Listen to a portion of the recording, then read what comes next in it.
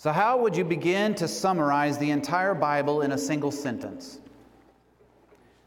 Well, Jesus did that. In the book of Mark, chapter 12 and verse 30, he summarized the entire Old Testament, and we can carry this truth right into where we live right now. In Mark 12:30, he says, "And you shall love the Lord God with all of your heart, with all of your soul, with all of your mind, and with all of your strength. This is the first commandment." And I didn't add on the second, but the second is like it, to love your neighbor as yourself.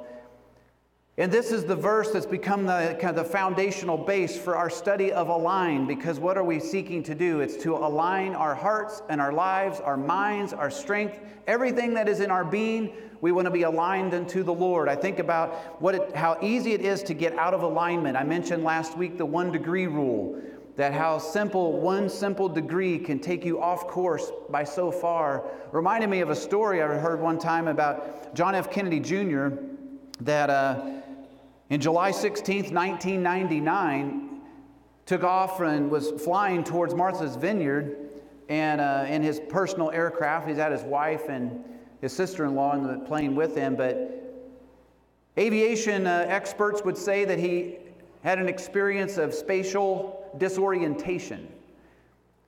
He was, as a pilot, a private aircraft pilot, he could see and do a visual on the ground, and VFR is the term for it, is visual flight. So he could read what's happening on the ground in order to know his elevation and where he's at and how to land and do all that, but not from instruments. And apparently there was some level of fog or something that caused him to become disoriented. Not enough that would make it an illegal flight for him, but enough to be disoriented. And the reality is when your attitude gets off, which is the term, and we got pilots in here, so I'm operating way above my pay grade. They're like, "Duane, stay in your lane, preach the Bible." But if you got any questions, I see Colton back there. If you got questions about what I'm saying here, he'll help you out. But anyway, attitude is when your wings are at the right pitch. Okay, if you do this thing, it's going to end up bad for you. So even if you get slightly off in your attitude, then it will ultimately affect your altitude. Well, that's what happened, sadly, for JFK Jr., is his attitude got off because of disorientation, and you begin to perceive you're flying straight, but you're actually not. There's something built into us that kind of feels like we need to correct it. And I've done this once. I flew with a guy in a personal aircraft, and he said, "Duane, I want you to fly." And we got into clouds, and he wanted me to try all this thing out. And if I wasn't looking at that instrument panel to know how my wings were pitched side to side, there was something in me that always wanted to correct and pull one way or the other to correct the plane, but I didn't need to do that. And so had it been left alone, you do this long enough, eventually you just steer right into the ground, or in JFK Jr.'s case, right into the ocean. Why do I say that? Because it takes so little to get out of alignment. And sometimes we have perceptions we're in alignment, but maybe we're not. So how do you know? Well, that's what this whole study is about, is how do we get our wings pitched where we're flying on the same course as God. And we're running in the same degree perfectly with the Lord. Last week we talked about loving God with all of our heart and recognizing the epicenter of the heart, and that's the belief spot, because when the Lord is on the throne of my heart, and that what happens in that moment is I surrender to the Holy Spirit of God, and this love of God that passes all understanding now is what guides my life. But when I get off in the heart, it's because I'm starting to fulfill my own appetites, which takes really place at the soulish level. And that's what we're going to talk about today, is loving God with all of our soul, because how we love in the soul, it does impact our heart, but our heart impacts our soul. You can't separate all these things out, and they all mix together. But it's helpful to know, if Jesus calls out different terms, to love the Lord God with all of your heart, with all of your soul, with all of your mind and your strength. Those are not the same words. So we can't translate them and say, well, it all means the same thing effectively. No, but they all are significant. So today, what does it mean to love with our soul? Well, the word soul is something we use often in our culture. We talk about soul music, okay? We know what that looks like. Or you have a soul mate when you get married. They talk about firms, the organization, a sports team is so-and-so is the soul, heart and soul of this organization or the team. If you're ever out and you're lost, you probably ought to paint SOS on the ground. What? Save our soul, save our ship. It's supposed to be save our soul. Even this last week when tragedies take place, it's counted as how many souls died in that tragedy. We speak about the depth of soul, a troubled soul, a lost soul.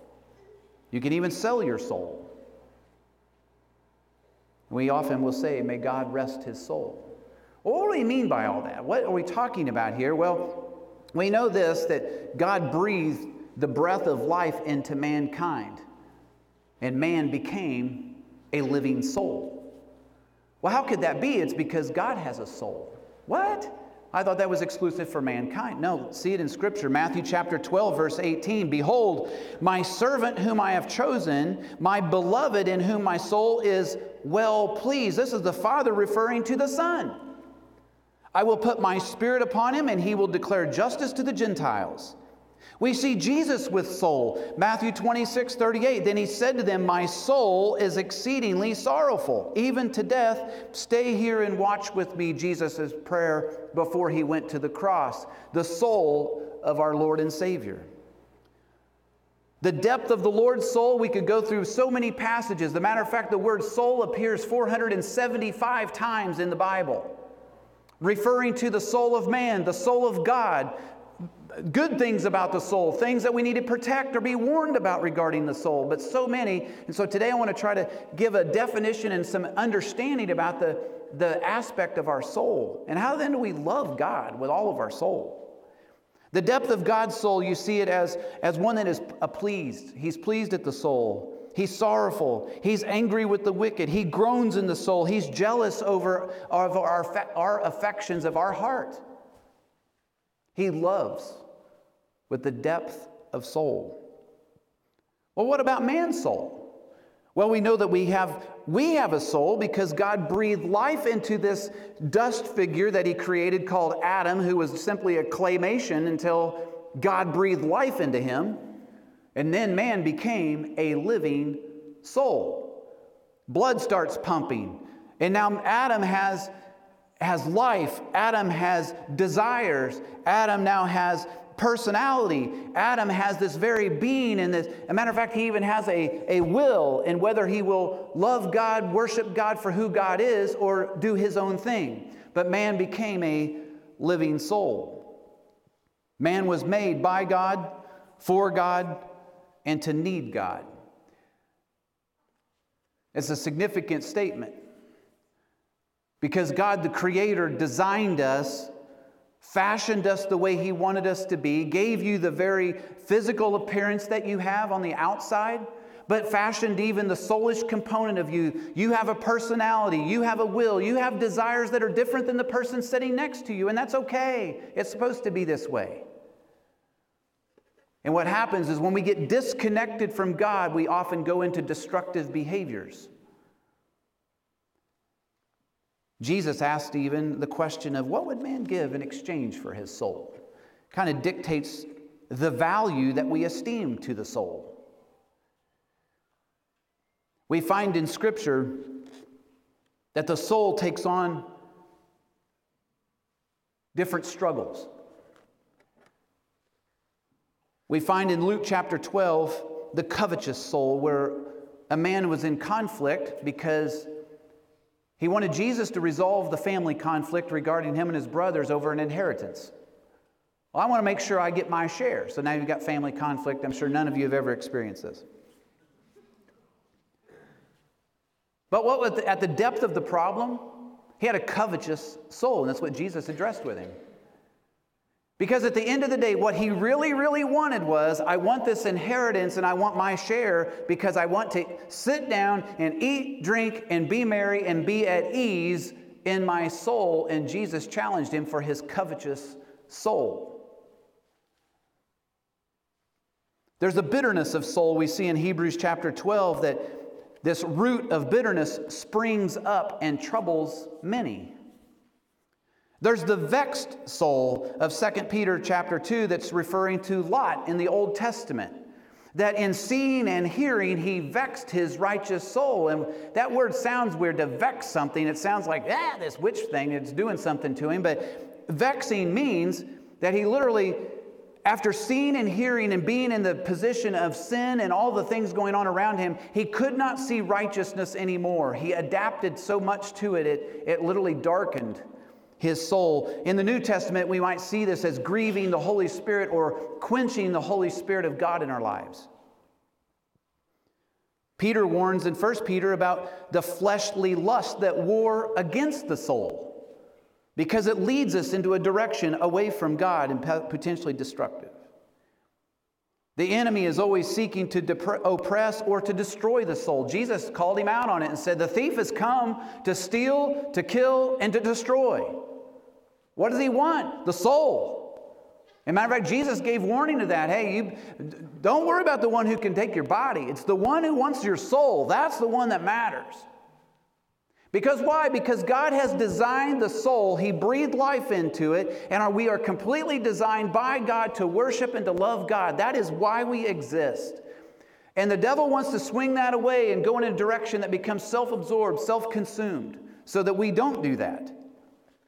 And you think about what's taking place in the way that when we steer away from God's design and the destructiveness of that, and we want to then reshape what God has done, refashion the exterior, and even change the identity of what God's designed us to be. And it becomes very destructive. But I can tell you this, your soul is designed to live forever somewhere. Every person in this room and on this planet, your soul will live forever somewhere. Now you think about this, the person who's absent from the body and present with the Lord, as the way the Apostle Paul described that, is someone who has by faith trusted the Lord Jesus Christ for salvation. So the second they take their last breath on this planet, you're in the presence of God. When I say you're in the presence, well, you don't get your glorified body till later, but your soul is in the presence of God. And the spiritual aspect of you is in the very presence of God. Well, what about the individual who goes away from God and goes to hell? Well, they go to the place of torment. Well, what's being tormented? The soul. It's the very essence of who you are. Your being goes to a place of eternal torment separate from God. Why? Because you reject the Savior. God offered His only begotten Son to pay your sin debt that you couldn't pay yourself.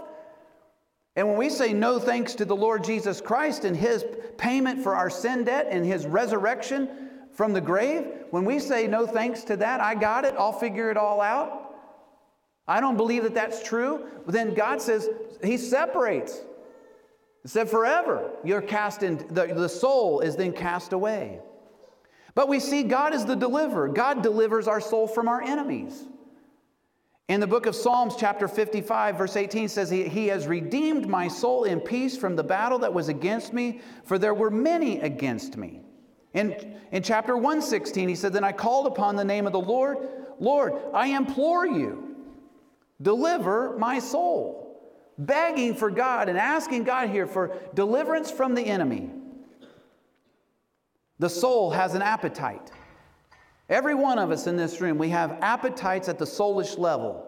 Psalm 42 directs that and says, As the deer pants for the water brook, so pants my soul for you, O God. But is that not a competition spot in our life? We're supposed to desire the sincere milk of the Word of God, but our desires get off course. Maybe by seemingly a degree or more than a degree. When our desires get out of balance, out of whack with God, and we're out of alignment, then what happens? We fleshly lust that war against the soul, appetites that are contrary to God's direction for our life. And it's bound oftentimes in the small decisions. This isn't just monumental moments. These are in the small things that the soulish concepts or soulish decisions we make every day. How will you spend your time? What you choose to buy. These are things that satisfy the soul. What we watch, what we listen to. We already learned for Lot in seeing and hearing and seeing and hearing and seeing and hearing, day in and day out in a place called Sodom. Eventually, it vexed his soul. So to say it doesn't matter, it means we're smarter than the Bible. We think we are. Our soul makes decisions moment by moment of what is it that makes you anxious? What makes you joyful? What excites you? What disappoints you? Who we associate with and who we admire. Unfortunately, we are apt to settle for the shadow of God as opposed to God Himself, meaning the idea of the Lord. We like the idea of God and His presence and His power and His provision and His place of heaven, that we will be with Him forever. The idea of that sounds really appealing, but the reality is we settle for the shadow, but not the person Himself. We love what God has said, but maybe not love God Himself. In other words, it's easier to pursue intellect and information and be able to even regurgitate all that than it is to actually have a passionate love for God. So what does this soulish component in my life look like? It's to align my desires, my will, my emotions, my life, my soul with God's soul. Sometimes our desires don't always get matched to the way we make the request, don't they? Remember when David, good grief, a man after God's own heart, he's templated after God in terms of his desires, it seems. His passion, I want to build the temple for you, God. And God says, no, you're not going to build the temple. Your son Solomon will build the temple instead. Did David pout?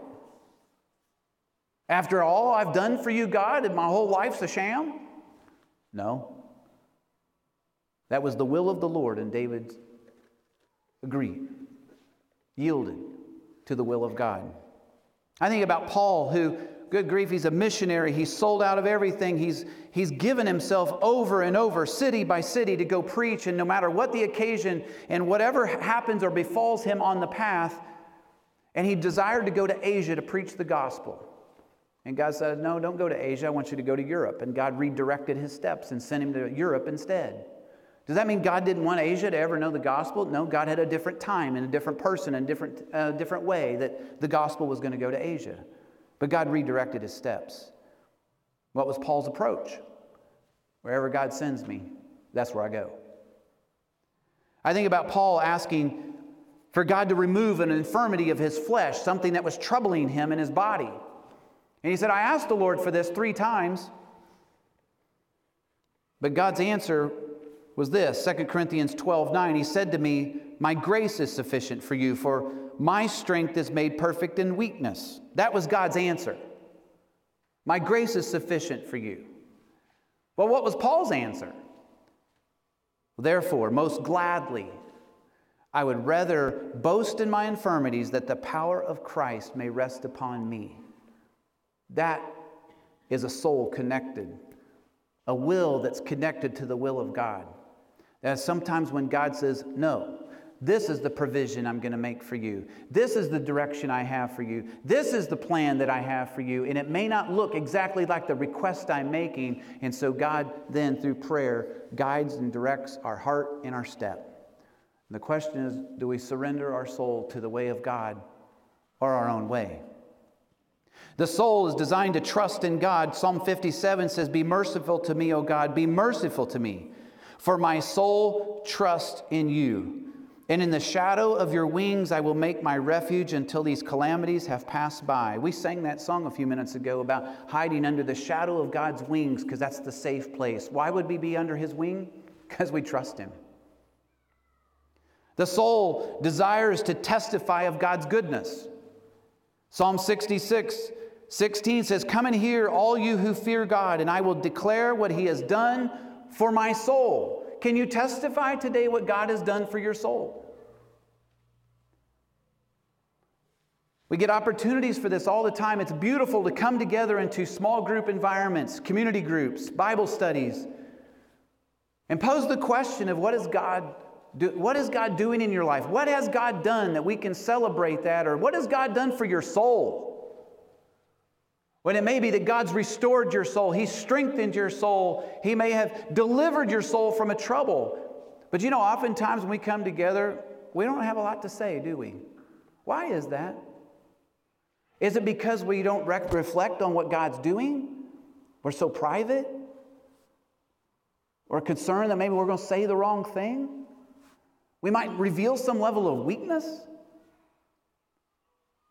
But the soul connected to God's soul can't wait to testify of what God is doing and how God has worked at the soul level. What has He done for my soul? God redeemed, He's the redeemer of the soul from the grave. We just sang about that. Psalm 49:15, but God will redeem my soul from the power of the grave, for He shall receive me. Selah. We know that God is the restorer of the soul. Most of us know Psalm 23, the Lord is our shepherd, I shall not want. He makes me to lie down in green pastures. He leads me beside the still waters. And He does what? He restores my what? My soul. How does He do that? Well, He revives our soul, and He does it through the power of His Word. He does it through the power of the Holy Spirit. He works in our lives. Psalm 119:28 says, my soul melts from heaviness. Have you ever been there? Where you just feel like your heart is shattered and you're melting. How does God revive that? How does He restore that? How does He strengthen it? According to His Word.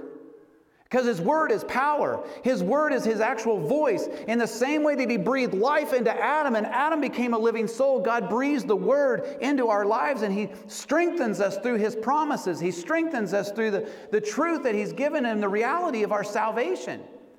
He strengthens us by the presence of His Holy Spirit so we know that God is with us. He comforts us with this love. Last week we talked about how God seated on the throne of our heart. And what does He do? He helps us to comprehend the incomprehensible of the breadth, length, depth, and height of the love of God, that we might know what is not even knowable when it comes to the love of God, which is in Christ Jesus. How does this work?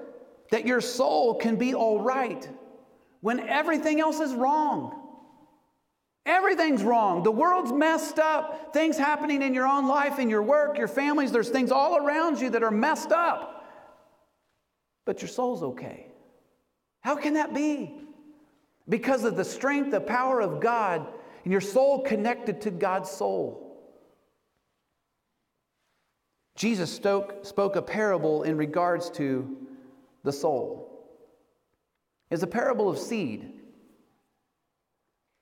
He speaks of this about the seed being the Word of God and how the Word of God being dispensed on different types of soil and ground and the impact that it has. We know the seed is good. But the ground is always different based on where it's been cast. He talks about this hard soil. When he describes a hard soil, the seed cannot penetrate to get any root development and just blows away. I know I'm speaking today to mostly Christ followers in this room, but this can be a condition of heart for both a Christian and a non-Christian. Because even as a Christ follower, when we are not aligned with God's heart and God's soul, these things can happen in our life where the soil of our heart can get pretty hard. How does this happen? Through hurts, disappointments.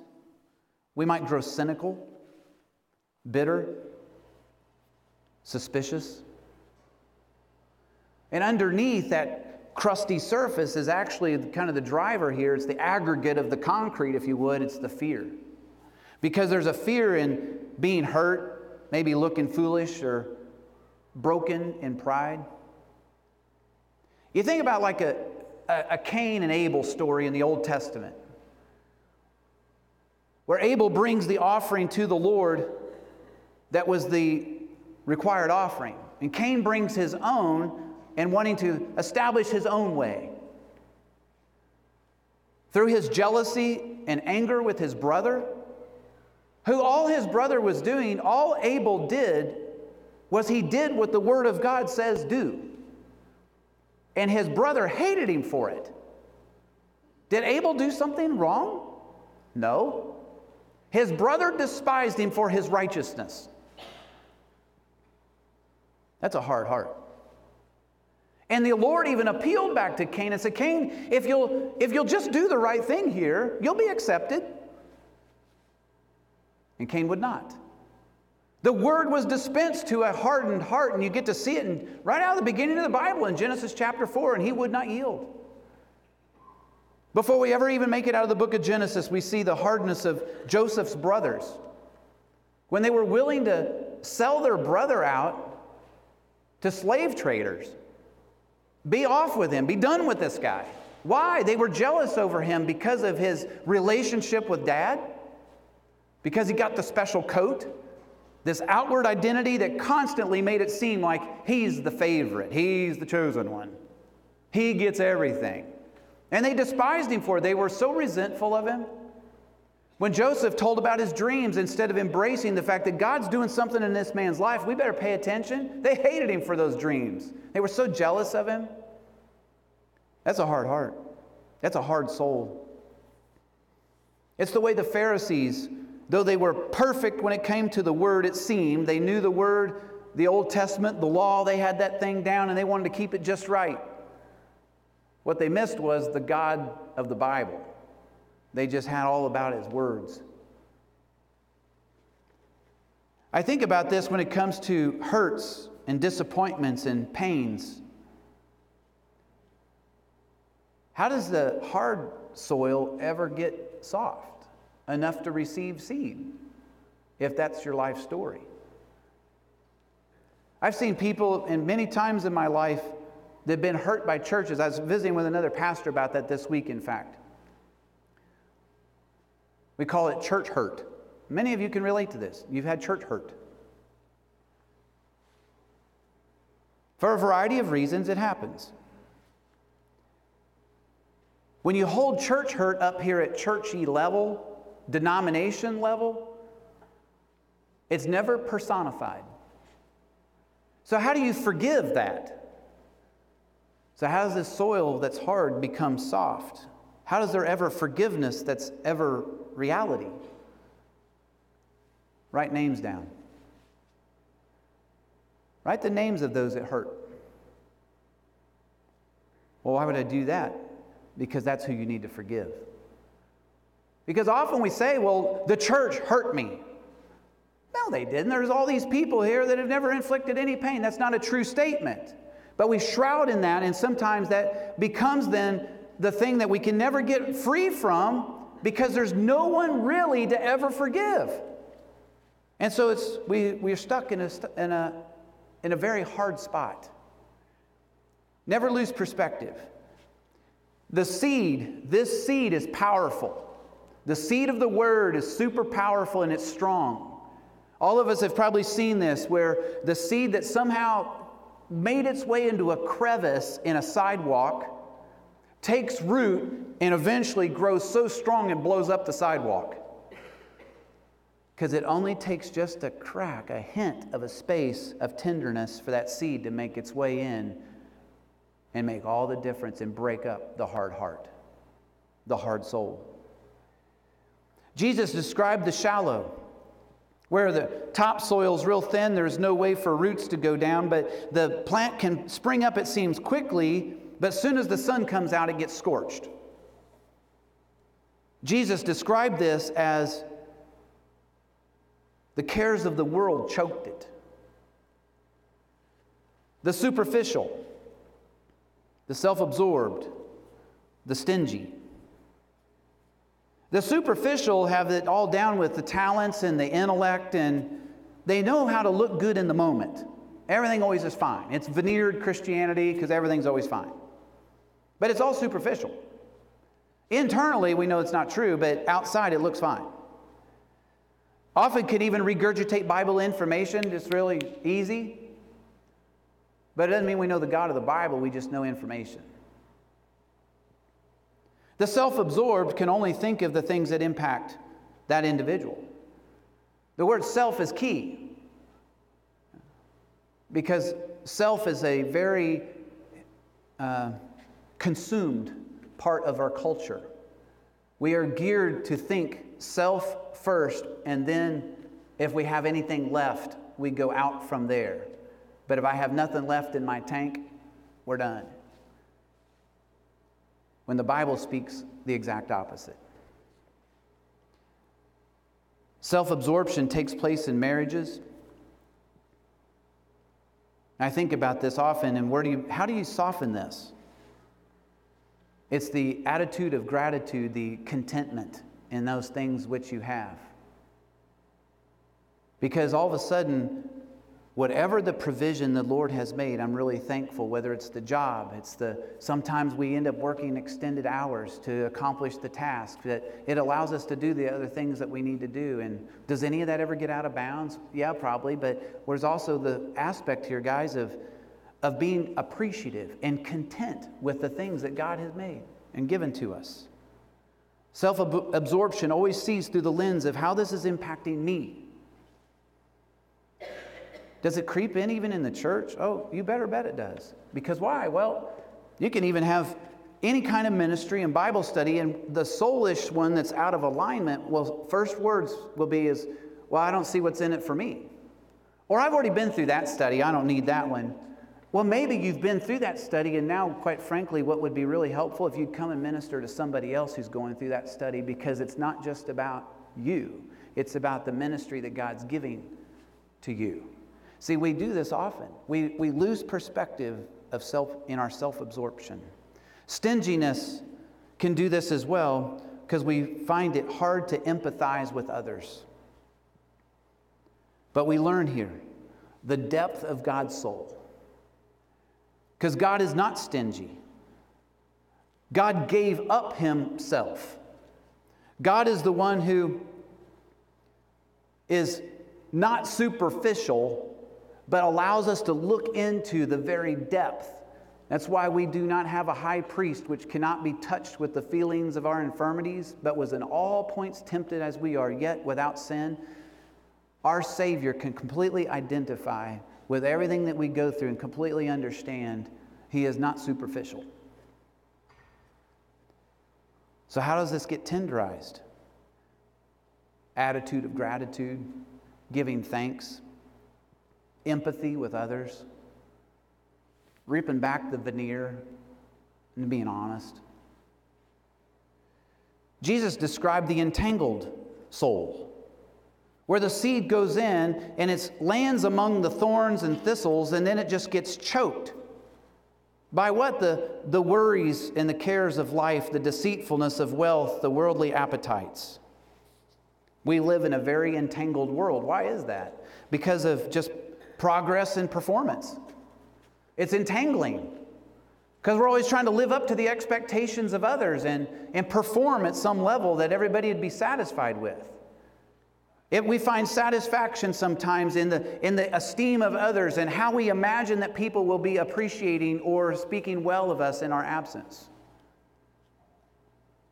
The rich young ruler was one that came to Jesus asking about eternal life, and Jesus told him to go sell all you have and give it to the poor. Well, is that the pathway to salvation, is get rid of all your stuff? Well, no, Jesus was addressing the soulish heart of the matter for this guy, and that is he loved his stuff. His desire was, I want to know I'm going to heaven, but I want to live the rest of my days on earth in total cush. And I want to have everything. I want it all. I want all the world offers, and I want heaven too. The package deal. And Jesus, not interested. Why don't you go sell everything that you have and get rid of it all? We associate busy with progress or success. If we're not busy, we feel guilty. We feel like we're letting life slip by. We feel like we're getting lazy, and now we're not performing at the level that it would be expected around us.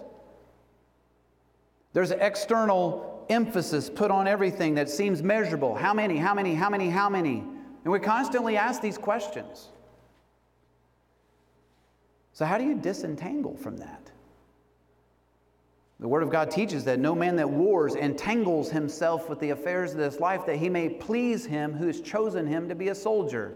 Our Lord Jesus Christ has chosen us to be soldiers. And so how do we please him? We start with the why question. Why am I doing what I'm doing? Sometimes I'll tell you, this has been some of the best internal counsel that I could give myself. And it's probably been posed by others, and I've just stolen their idea and gave it to myself. But asking the why. Why are you doing this? Is it really to please the Lord, or is it for some other reason? Because you'll receive something from other people. You'll be appreciated by that. You'll get the applause of men. I remember years ago when one of my kids was in Awana or something, I think, and they had to memorize lots of Bible verses. Well, that's a great thing. Memorizing Bible is a wonderful thing, and I hope your kids memorize the whole Bible. But I remember at the depth of my soul recognizing one day, I like how it felt when I was affirmed for how my child performed. And I remember then walking away from that later and analyzing the why. Why am I wanting my kid to really memorize the Word of God? Well, of course I want them to learn the Word so the Word is hidden in their heart so they will not sin against the Lord. Yes, of course I would say that. But the deeper why, let's peel that one layer under. The bigger why was, I liked it when my kids went to church and I got affirmed for the fact my kids could memorize all the verses. It was a performance thing. It was driving my soulish components of me. So I had to start with this question of why am I doing what am I doing? Is it to please the Lord or ultimately to please me? If we want to tenderize this soil, they ask the why question. To find this fertile ground, which is the next thing that Jesus talked about, was the place where that seed went in. It was tender, it was cultivated, the seed grew up, and it bore much fruit. Can you take hard soil? Can you take entangled soil? Can any of that soil become tender in a place where the Word can be received? Yes. But this is why we talk about alignment. Because sometimes we can get off course thinking that our hearts are tender and maybe they're not. We can think our attitude is right when actually it's off by just a bit. We can think we're going straight when we're actually a degree off course. And God knows the state of our soul. And to love God then with all of my soul, what does that actually mean? That I would desire God. I would desire to know God Himself. Not just about Him, and not just to associate with the people who also know about God, but that I want God. That's what I want. And I want to not only know God, but to do God's will, and to know what is the will, that I would walk in that. And whatever is not, I would leave those things away and walk away from that, because I want to be aligned to God's Word in my character and in my conduct. So I want to align myself with God's mission, with God's purpose. That I would align myself to please Him who called me out to be a soldier. And so my question today is, are you in alignment with the Lord when it comes to loving God with all of your soul? Is there some part of your soul you're holding back for you? You know, I love that there's so many ways that God calls us into fellowship and into relationship. And as I conclude this morning, I have a perfect object lesson. Because today we have a baptism we're going to go outside for here in just a moment. Gibson Metters gave testimony of accepting Jesus Christ as his Savior a while back, and now in an alignment. This is what alignment looks like. The Word of God says, based on what Jesus Christ has done, Jesus Christ baptized. Did he need to be baptized as to demonstrate his salvation? No, he's the Savior. So all who followed after Christ were baptized in open identification with the Savior.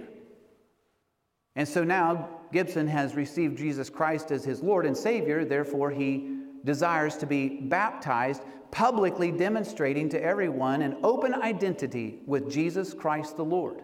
In the same manner as Christ was baptized, he will follow in that. It's an incredible illustration of being buried in the likeness of Christ's death and being raised to walk in newness of life in a resurrection. It's an incredible picture of that. But also, there's an identity and an alignment when it comes to local church, because God's passion for reaching the nations into his ministry is always through local church. We are the body of Christ and members in particular, and God puts people in the body as it pleases him. That's his alignment. He placed you here because this is where God wants to utilize your talents and gifts and abilities that he's given to you. And in an alignment with that, you say, well, yes, I agree with this church and the statement of faith and its mission and its purpose, because this is the place God put me. And I want to serve here. And so Gibson is also one that is coming today to say, I want to commit to One Community Church, to be a part of this church. Now, he's been here for a while and has been serving and helping us set up and tear down and getting involved with students and all. That's wonderful. It's how you sometimes figure out this is the right home and family for you. But today I want to welcome Gibson as a member of One Community Church. And this is his beginning day for that. In a minute, we're going to go outside and watch him bear witness of his relationship with the Lord Jesus Christ and coming into a saving faith with Christ. But here's the question for any of you. What's your next step? Is your next step to trust Jesus Christ as your Lord and Savior and begin a relationship of alignment with Christ? And this is the day. Because right now, if you're not saved, meaning you're not in a relationship with the Lord, you're going in an opposite direction of God. And God is calling unto you to turn from sin, turn to Jesus, turn to the Savior, and be aligned with Christ. Is there another step in your life? A faith step. I need to publicly identify with Christ and be baptized. If so, let's talk about that. Let's plan that. We want to celebrate that with you. Is it a time for you to align yourself with a local church and get committed to the mission and the gospel message of One Community Church? And if it's not this one, then which one? Where is God directing your steps where you're going to utilize your time, talents, and treasures that God's given for the purpose of advancing the gospel? Is this it? Is there a ministry God's calling you to? Caleb mentioned an opportunity today. And there's so many. Countless opportunities to engage in God's mission. Are there things going on in your heart today that I may have touched on when it comes to the soulish component of the soils? There's action steps that God prompted you for today that might be writing down a name that I need to forgive that person because I'm in bondage till I do. Maybe it's the tenderizing that heart aspect here a little bit by showing gratitude and being thankful. Maybe it's through engaging in the things that God would have us to engage in. What is it that God's placed on your heart today that is a step of faith in an alignment with the Lord? I invite you to bow your heads with me and contemplate that. And if you have an action step that needs to be made, I'd love to talk to you about it. We have others that will be glad to share in that with you. We make a communication vehicle very easy in this church. You can just come tell me to my face if you want, or even on that card that's in your bulletin, you can mark on your card, this is what I'd like to visit with you about this. And you drop that card in the box and we'll get connected to you at another time so we can sit down and process what God's doing in your life and how can we assist? How can we pray? What's the next step? Father, I pray that you would guide us in this moment for your glory. Draw us close to you in relationship. Dear Father, I pray this morning that you would prompt us by the Holy Spirit for salvation for those that need to be saved today, that would trust Jesus Christ as their Savior, and that for all of us, our hearts would align with your heart, that our soul would be connected to your soul, Lord, and our direction, our will, our desires, our appetites would be 100% aligned with you. Lord, thank you for giving us your truth, giving us a place to gather, giving us a platform we get to sing from, to be able to proclaim the name of Jesus. And we praise you for that today. It's in Jesus' name we pray. Amen.